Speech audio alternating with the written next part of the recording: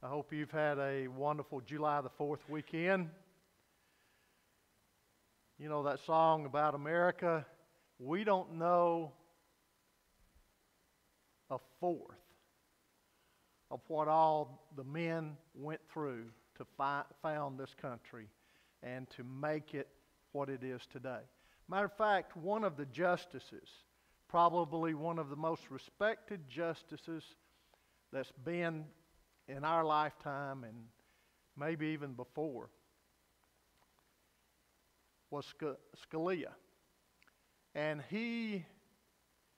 I remember him being interviewed, and he said, you know, there must have been some kind of divine intervention, divine revelation, divine leading in bringing about our Constitution and bringing about our country.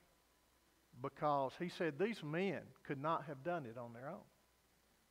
And these men, a lot of them, some were deists, but many were believers. And they relied on a higher being. They believed in God. Many of them did. And they showed this and emphasized this, I believe, throughout the writings that they left us with. And so we thank the Lord for that. But where are we today? That's a sad thing.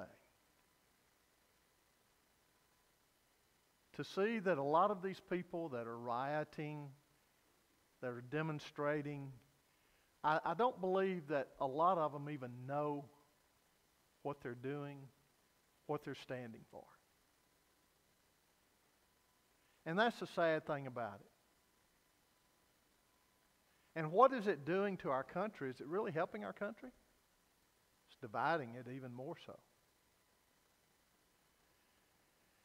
But what has brought this about? Why are they so ignorant? Why are so many people so ignorant of our, what made this country great? How it was founded, different things along this line. One of the reasons, and we're going to be talking about this, I believe, is in our school systems, our higher education, and what has been taught and what has not been taught. Now, I want to put out a book, and many of the books written by her, but there's three writers that I'd like to mention to you that you would do well to read after. There's many others. One is Chuck Colson. Another one that writes with him and writes separately is Nancy Percy. And then another one that began most of this, and I'll refer to him, is Francis Schaeffer, a great philosopher, Christian man. Many people were trained under him at one time in Switzerland. And he just, they came flocking in to sit under his teaching. And he brought out a lot of this. But we're going to be looking at 1 Kings chapter 18. And I want you to look in 1 Kings chapter 18, verse 1. It says, "Now it came about after many days that the word of the Lord came to Elijah in the 3rd year, saying, Go, show yourself to Ahab, and I will send rain on the face of the earth. So Elijah went to show himself to Ahab. Now the famine was severe in Samaria." Now, I want you to understand the setting here. Here is Israel. Here is God's people. This is after the kingdom had been divided. You had King Saul, you had King David, you had King Solomon. And then it was divided into the north and the south. And the north really departed from the Lord in a greater mass and a greater fashion than the southern two tribes of Israel. And the northern tribes of Israel, the 10, they were a lot more liberal. Their kings were a lot more liberal. They pushed away from the teaching of God, and they brought in a lot of heathen gods. And very much so here with Ahab. He married Jezebel, who was of a heathen nation, and she brought in the worship of Baal. Baal was very popular during that time, and the gods at Azereth and others. And so, how did this happen? Well, it was a gradual thing. How does it happen here in America? It's a gradual thing. It doesn't just happen overnight. I want to share something with you before we get into the passage. During a presidential campaign passed in 2008, not too long ago, 12 years? Okay.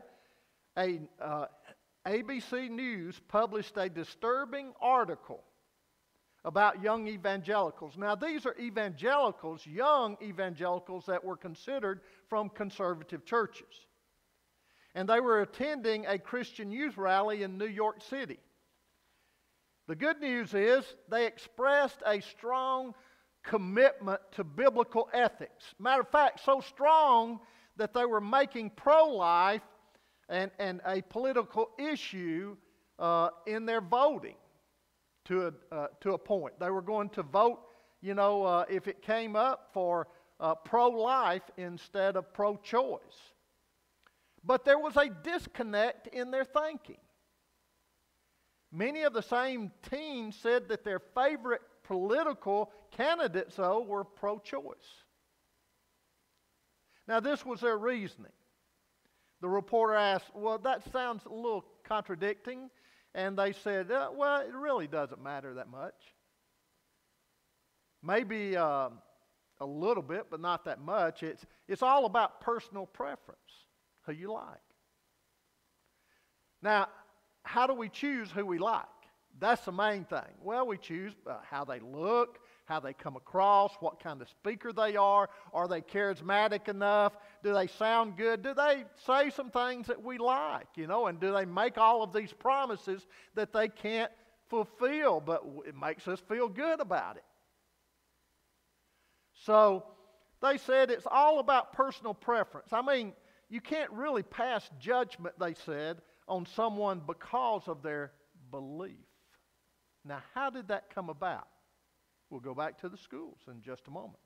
Moral convictions are all, and understand this, personal preferences. Where had these teens picked up such relativistic views as this? I mean, they probably attended pretty faithfully in church. They went to evangelical, most of them conservative churches, but they embraced this preference type of biblical ethics or voting, convictions. Here was a very subjective view, a very subjective understanding of reading and studying and adhering to the Word of God. And it was draining spirituality of its power and of its power in the culture. They had absorbed the central tenet of global secularism. Now, where did they get their epistemology? The idea that morality is nothing more than personal preference that arose in the West. It came in the aftermath of, this is where they got it, scientific revolution. Many thinkers were so impressed with the achievements that came out of that they elevated empirical science to a source of truth. Now, empiricalism is a doctrine that all knowledge is derived from the senses. What we are, what we see, what we hear, what we hold, what we weigh, what we measure. In other words, you prove it. We can measure it out. It's all what we see before us and we can work out. Obviously, moral truths cannot be stuffed in a test tube, can they? And so what did that do? They cannot be put under their microscope, can it? So As a result, moral statements were no longer considered truths at all, but merely expressions of emotion. Francis Schaeffer, as I talked about earlier, was among the first in the evangelical world to identify this problem. Using the metaphor of a building, and we'll see it up here hopefully.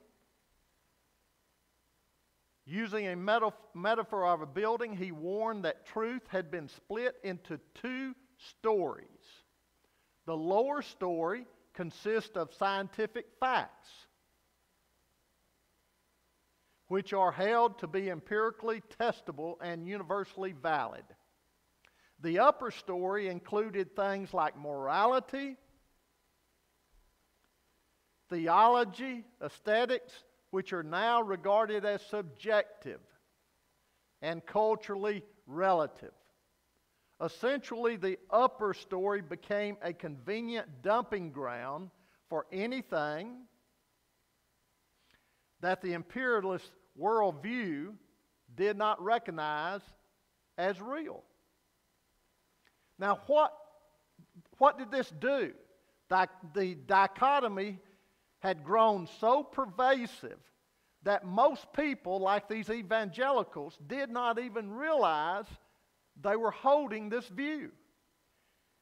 And many today don't. They really don't. It has become a part of the cultural air that we believe. Martin Luther King Jr. even said this: "Science deals mainly with facts. Religion deals mainly with values." Now, what does that tell us? It's a dichotomy. It's split. Albert Einstein said, "Science yields facts but not value judgments. Religion expresses values but cannot speak facts." That tells it very plainly, doesn't it?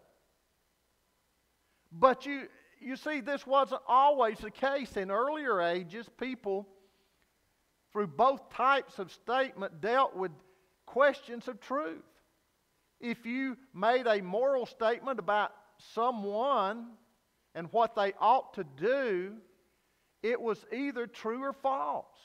Some of you remember that. This new fact-value split has placed the epistemology status into an entirely different realm, a new realm. Values are not considered matters of truth, but only personal perspective and preferences. Listen to this Cambridge professor, philosopher, Lipton. Peter Lipton, who was Jewish in background. He once was interviewed, and this is what he said: "I stand in my synagogue and I pray to God and have an intense relationship with God." And then he said, "And yet I don't believe in God." This is what they're being taught. It's in that upper realm. It's of values. It's a feeling. It's subjective. This is what has happened. And it happened, and it started really being split back in the 1930s. You know, Lipton went on to explain, religion is like a novel. You can get pleasure and meaning from the experience even though you know it's not literally true. Now, whether these young evangelicals understood what they were saying and what they were believing, this is basically their idea. This is what they had been taught. This is a worldwide spread of religion today. Most people don't look to spirituality for an explanatory system to answer the cosmic questions of life. Instead, they choose their spirituality based on what meets their emotional needs and helps them cope with the personal issues, from losing weight to gaining self-confidence. This means that most people live a fragmented life. In the privacy of their home, their church, and with their close friends, They operate in the religious realm. But they have a different view when they move out into the world, the work world. They employ the other view, the facts view, in the work and business and politics. They say that's the objective facts. And the opposition between the facts and values has become the main obstacle to living as a whole person with a consistent, coherent philosophy of life. The split view life has become the main obstacle to living a consistent world Christian view. In other words, like a graduate student in chemistry who had been converted to Christianity in high school, retained a divided concept of truth for several years afterwards, and this is what he said: I opted on the assumption that what I learned in school and science was really true, while church was a kind of support group that provided a nice story to help cope with reality. With this two-type of building, two-tier type, comes the idea of something that can be true for you. This is where it comes in, but not true for me, because that is subjective. That is in that realm. So we can live that. We've got to get back, people. We've got to have a good, clear, strong view of God and His Word. We have to get back to that. You see, before this happened back in the 1930s, they had that view. They brought it together. Until 1930s, American universities were committed to the unity of truth. This was what a historian from Harvard said, Julie Rubin. They said the conviction that all truths agreed and ultimately could be related to one another in a single system. They believed that it was God-driven. That you chose, when you were making the analysis in your facts and trying to figure it out, your system of testing, that you worked it out according to God and what was right and what was wrong. Not making up your own rules. J.P. Moorhead said every discipline was expected to shed light on and harmonize with every other discipline. But what marks the modern world in the shattering of the idea of the universe, or the unity of, is the shattering of the unity of truth. Theology and ethics were moved to that upper tier, that upper story, where they could be true in an emotional or non-literal sense, but not in the terms of cognitive, verifiable knowledge. In other words, if God said it happened, well, you can't prove it. But that's what drove them, with the values and morals behind that God created this world, to figure out what did happen before all of this came about. So the secularization of American education was also driven by personal and professional motivations under the idea of the unity of truth. Scholars felt an obligation to find ways to harmonize findings of science with the truths of theology. And in a value-free science, they found that they were immune to religious and moral criticism if they put them up in this upper tier by themselves. That way, they didn't have to prove whether it was morally right or wrong. They didn't have to harmonize that. And so then they could say, well, that's their view, that's personalized, subjective. This is the real world. This is the truth. What they don't understand is the real world is the spirit world. What's driving all of this is God. What did He say? That He was spirit and truth. And it's not the physical that's driving all this. We wouldn't even be here if it wasn't for God. We wouldn't even be able to make a lot of these things better and think about all of this and have the wisdom to do this and produce this without God. God is sovereign and He allows all this. It came gradually. And this is the way Satan works. He is very deceptive.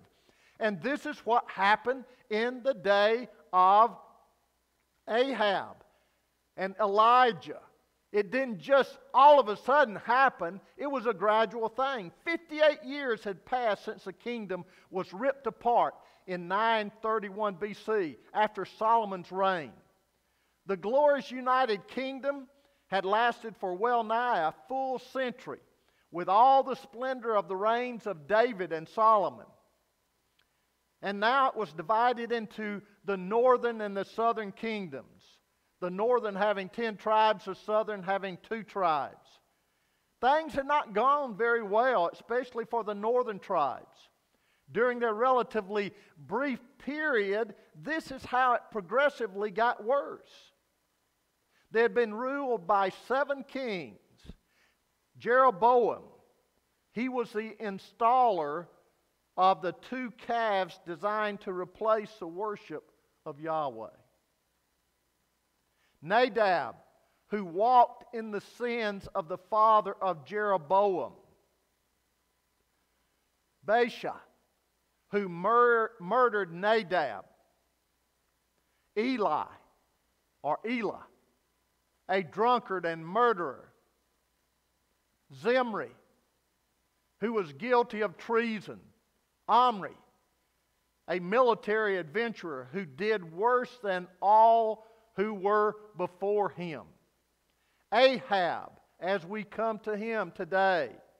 Omni's son, who did even more evil than all who were before him. It was Ahab who married the infamous Jezebel, daughter of the king of Sidon. Now, these were not the best of times politically. Neither were they the best of times spiritually. For the nation had been won over to the worship of the Canaanite gods, especially Baal. The decline of national and spiritual strength was enough to make any God-fearing person weep. Where were the God-fearing people that were weeping? The remnant. Elijah raised that same question after the prophet Elijah had been taken up to glory in 2 Kings 2:14. Where now is the Lord, the God of Elijah? Where is He? We cannot help but agree with the significance of this question, not only for then, but for now. How did their view get to that point? The same way, in many ways, as a view of our God has gotten to our point. As one author said, J.B. Phillips, your God is too small. How did He become too small? Much of it came through the educational system, but I want to share with you, we don't put all the blame on the educational system. That's just what they've been teaching. Why are our children not able to defend themselves and to understand what is truth and believe in it? Well, it goes back to the preparation. A failure maybe in our churches, but it goes back even deeper than that. A failure in our homes. We need to cry out to God for help, not in creating an image that satisfies our longing and our desires, but a view of Him that cries for undiluted truth and revelation. We need to beg God to pardon us for not seeing His greatness as we should, for not seeing His awesomeness as we should. We need to have a whole new view of God the living God in all His fullness. And we'll look at that briefly with Elijah. To have a renewed understanding of God, one needs to see things through spiritual lenses. No longer just the physical lens and then you separate both of them. You've got to see the whole perspective through spiritual lenses. You've got to see the physical world and the spiritual together. You've got to see the God that's making all this possible and how He's working. You've got to understand that it is God. He is sovereign. He is divine. He is awesome. He is powerful. Israel needed to be shaken up. They needed to be pushed back into the realities of thinking biblically about God, the Lord of glory. God worked on their improper view through two means here. Through droughts, and I want to tell you, He can get our attention that way, can't He? You see, when man thinks that he's the God, or he wants to create God in His image and put Him in a tier where he can use Him when he wants to maybe feel good, like Lipton did at this Cambridge professor, then what happens is God, sometimes to get our attention, brings drought, allows drought to come for our good. Sometimes He brings too much rain for our good. Sometimes He allows wars to come about. Sometimes He allows sickness to come around to get our attention, to understand that it's not some scientist up in Washington that controls things. It's not doctors all over the country. They may give us good advice. It is God who we need to trust in first.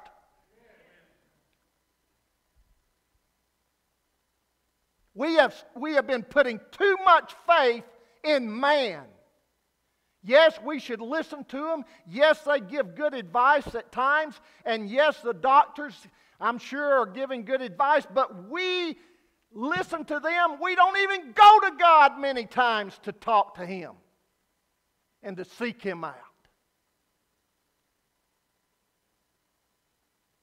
Elijah didn't waste any time with God's purpose. He came to deliver a message to weak Ahab. Ahab, the henpecked husband, who was a poor excuse of a king, letting a liberal woman who is not a God-fearing woman control him and what he should be believing. He should rise up as a head of the house and say, you need to listen to Yahweh. He is a true God. But what did he do? Bring in the Baals. Bring in the Asherahs. Bring in everything else. And let's just sit down, honey, and let's just see what happens. That's what you want, isn't it? We'll just let the country run itself like that, and we'll teach our children that, and we'll just let it go on. As the Lord, the God of Israel, lives before whom I stand, there shall not be dew nor rain these years except at my word. This backwoodsman, rustic prophet who no one would, even think about listening to probably in the physical realm, came before this king. He was not impressed with the majesty and the royalty of the court. He respected the position, but he did not respect what was going on, and he stood before God, honoring God. And Elijah was he was only interested in the allness and the almightiness of God and honoring Him. And until we get back to that, we're going to remain in a heap of trouble. Our churches are. Elijah possessed a wisdom of God that exceeded all the trappings of all the other mortals. That is the vision the church needs to recapture today. We need to let God be God, as someone said. Let God be God.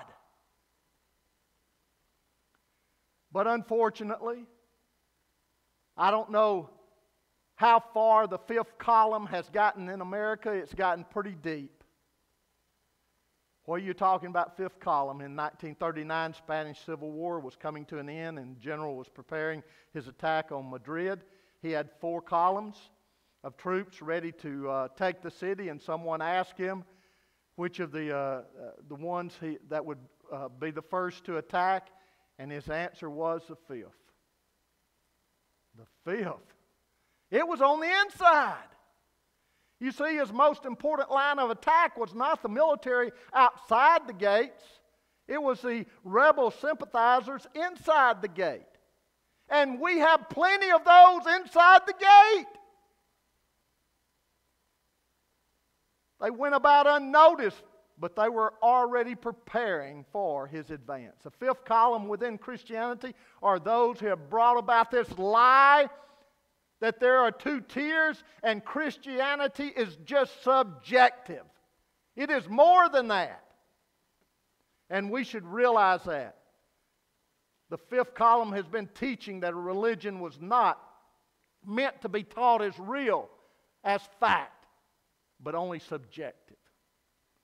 Since religion is subjective and not factual, it does not have an effect on the world of science and math and other so-called factual points of interest. In simple terms, we've allowed our system to bring in the gods of science, disguised as the gods of fact and truth, to replace the true God of truth. They replaced the one and only God, Yahweh, with many other gods during that time. The Baal worship. Worshiping Yahweh became a subjective type of worship that was relative to the person worshiping Him. That meant he could be worshiped and followed any old way the person desired. He became a man-made deity. What does that mean? Well, let me try to illustrate it with a story. I heard about 2 hunters was on this property, farmer's property, hunting. They were out in the woods. And they ran up on this big old hole, dark hole. And they looked down in it and they said, "Man, I wonder how deep that thing is." I don't know. One of them kicked some dirt in. They couldn't hear it hit the bottom. Well, another one threw a stick in there. He couldn't hit it. Then they looked around over in the bushes. I mean, just brush, just grown up all over it. There was a transmission. So they drug it over there with all the brush and everything, and they threw it off in the hole. And they looked over as they threw it off in the hole, listening and counting to see how deep it was. Then all of a sudden, they heard something coming out of the bushes. They looked around, and there was a goat coming right at them, and they jumped back. And the goat went whoop right in. They said, "My goodness, where'd he come from?" Then they saw some feet behind them, and they looked up, and there was a farmer. He said, "Boys, have you seen my goat?" He said, "Funny you asked that." He said, "There was a goat. We were looking over in the hole, and there was a goat that came running over this way. And he jumped right in this hole." Farmer replied, "That couldn't be my goat. I had him chained to a transmission."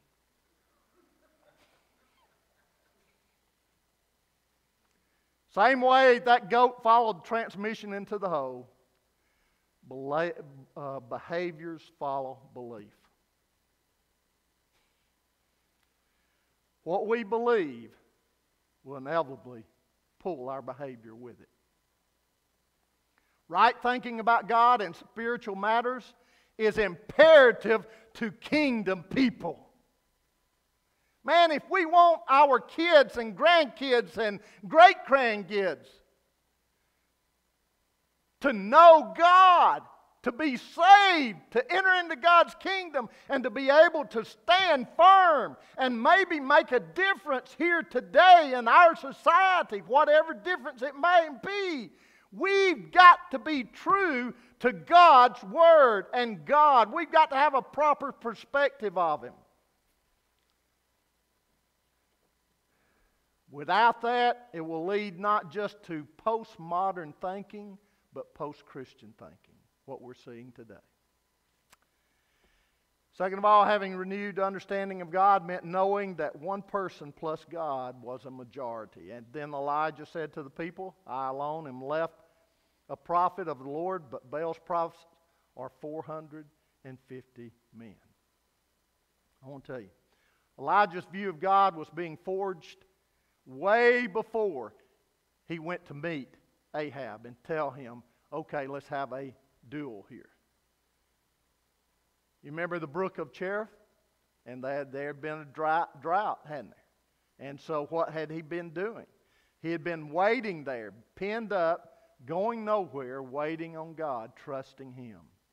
3 years of prayer and meditation in the Word of God. No small preparation. A lot of agonizing of the soul. You see, Elijah didn't have to find God at any time. He just remained true to God, and he didn't have to find his will. God just continued to lead him.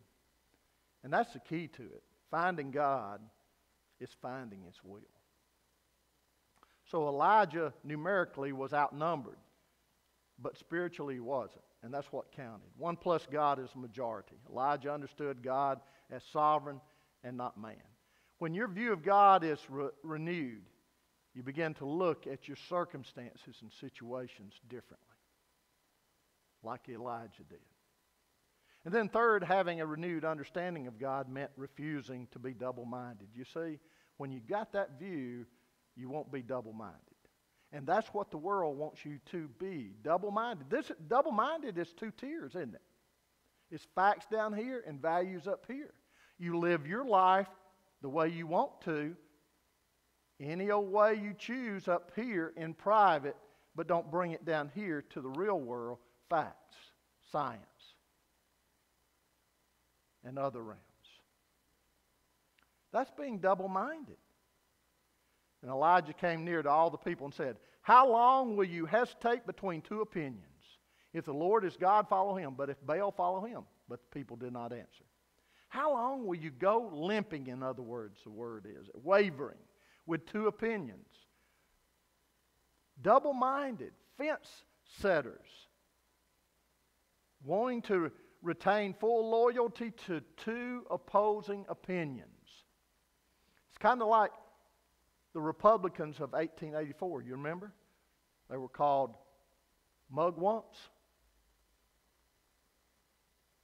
They had the mug faces on the one side of the fence and the wumps, the seat of their trousers, on the other side.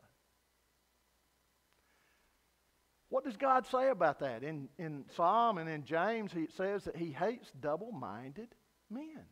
Matthew 12:30, the Lord warned, who is not with me is against me.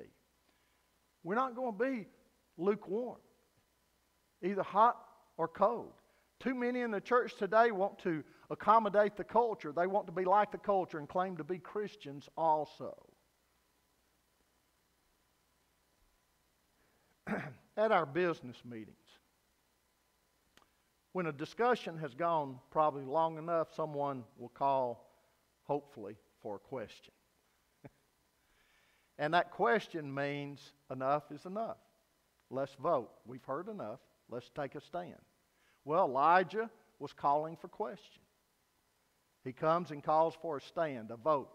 Now now then, send and gather to me all Israel at Mount Carmel, together with 450 prophets of Baal, 400 prophets of Asherah, who eat at Jezebel's table, in verse 19. Well, Elijah was telling Ahab to get all his gods together, along with all his girlfriends that sat at Jezebel's table, and to come there. And we'll see who the real God is. How long will you hesitate between two opinions? If the Lord is God, then follow Him.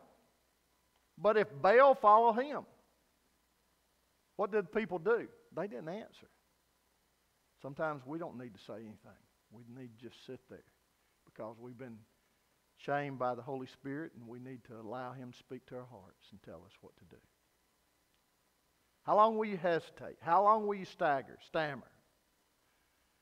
Elijah had a proper understanding and perspective of God. He knew where he was standing, and there was no wavering, no hesitation with Elijah. Too many churchgoers are like politicians. Like the politician who was asked, "Where do you stand?" He replied, "Well, some of my friends stand on this side while others stand on that side, so I stand with my friends." The question raises the theological issue of who God really is. Now, to find out, I want to close with this verse. In 1 Timothy chapter 6, verses 15 through 16, it says, "Which He will bring about at the proper time. He who is believed and only sovereign, the King of kings, the Lord of lords, who alone possesses immortality, and dwells in unapproachable light, whom no man has seen or can see. To Him be honor and eternal dominion forever. Amen." God is infinitely perfect. He is the infinitely perfect Spirit. He has no limits. There is no space for someone or something else when He is seen as the infinite God. Having gods in our life that we create gives us gods that we can control. But we need a God that controls us. And that is Yahweh. Elijah knew he was serving the God that was infinite. His perspective was correct. When a man has a correct view of God, that he is serving under the power and by God's grace. But when he has a wrong view of God, he will always have a wrong view about life. There will always be a wrong view about choices. There will always be a wrong view about ourselves. Elijah challenged the Israelites to stand with the real God. We no longer need to be creating our own religion. We no longer need to be substituting all sorts of things with our God. We need a biblical view. We need to carry that renewed understanding into every walk of life, demonstrating the true sovereignty of God and His infinitude. Let's bow our heads in prayer. Father, I just want to thank You for this country. I want to thank You for our churches. But God, I also realize that we're not perfect. And I see where much of what these great people of God have talked about in their books has come about. Just like with Israel, we've allowed things to weaken our beliefs and our belief system. We bought into that lie that Satan has put before us. We walk, whether we acknowledge it or not, so often in that two-story, that two-tier type of mentality. Help us to get a true view of You, to get a biblical understanding of You, and help us to carry that in our lifestyle as we live every aspect of our life. Not just at church and at home and among our friends, but every aspect of it.